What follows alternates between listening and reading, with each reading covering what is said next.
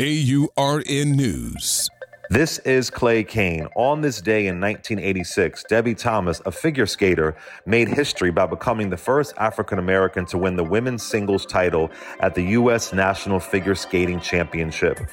This achievement occurred while she was pursuing her pre-med studies at Stanford University. In addition to her national success, Thomas also etched her name in Winter Olympics history by winning a bronze medal at the 1988 Winter Olympics in Calgary, making her the first Black American to medal in any Winter Olympic sport. Born in 1967 in Poughkeepsie, New York, Thomas began skating at the age of 5.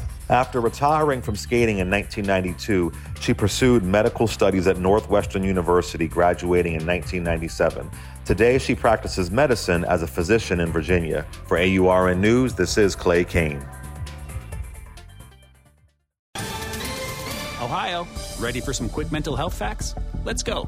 Nearly 2 million Ohioans live with a mental health condition.